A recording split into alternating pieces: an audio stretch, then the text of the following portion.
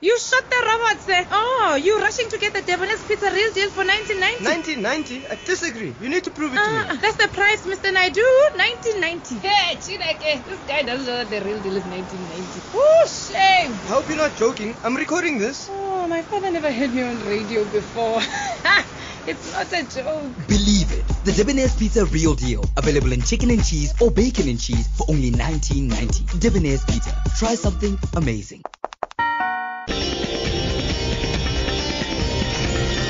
Lotus FM News with Tracy Valaydham. Good evening. Western Cape Police have arrested a 31-year-old man suspected of raping at least 12 women in Bellville near Cape Town. Police spokesperson Oloiso Rekwana says he led them into the bush near the railway line before raping them. Rekwana says the man was located through a stolen cell phone on Thursday. She says he's due to appear in the Bellville Magistrates Court on Monday. Detectives arrested a 31-year-old Puhuletu suspect who was linked in 12 cases of rape. The modus operandi of the suspect was to approach ladies that are standing on Fortreka Road looking for employment. He would offer them a job. While they go to where he alleged that his company was situated, he would drag them to a nearby field and rape them. The Mineral Resources Department says it's assessing all available options to recover the bodies of illegal miners at an old mine on the Gauteng East Rand. The recovery operation was suspended at the closed New Kleinfontein gold mine in Benoni on Tuesday. The department says mine rescue services could not recover the identified bodies due to significant fall of ground. There are also restricted travelling and dangerous underground conditions. On Monday, Gauteng police said it was believed that the illegal miners died last week when a generator exploded underground. Police Union Pop Crew says it's concerned about the appalling conditions at Paulsmoor Correctional Facility in Cape Town.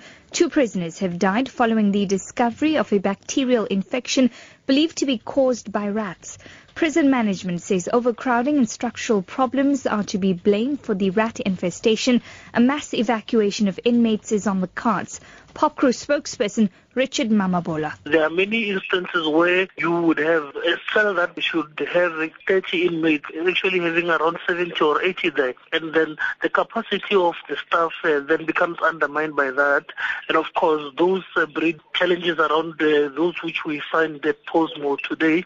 The National Treasury must name and shame all state entities involved in tender irregularities. This will be of the demands the Coalition Against Corruption when it holds a march on the 30th of this month.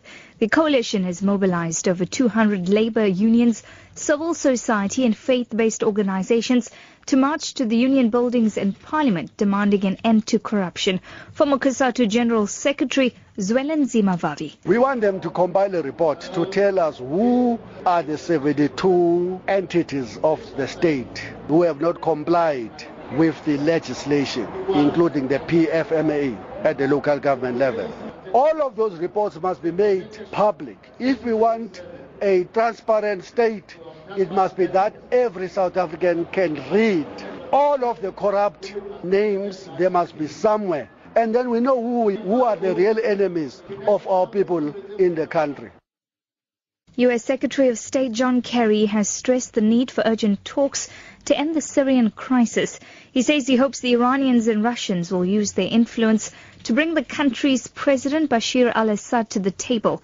Kerry has also hinted that the Syrian leader might not have to resign immediately. We need to get to the negotiation. That's what we're looking for. And we hope Russia and Iran, other countries with influence will help to bring about that, because that's what's preventing this crisis from ending. We're prepared to negotiate. Is Assad prepared to negotiate, really negotiate? Is Russia prepared to bring him to the table and actually find the solution to this violence? Your top story this evening. Western Cape Police have arrested a 31-year-old man suspected of raping at least 12 women in Bellville near Cape Town. And that's a wrap of news at 7. I'll be back with more news details at 8.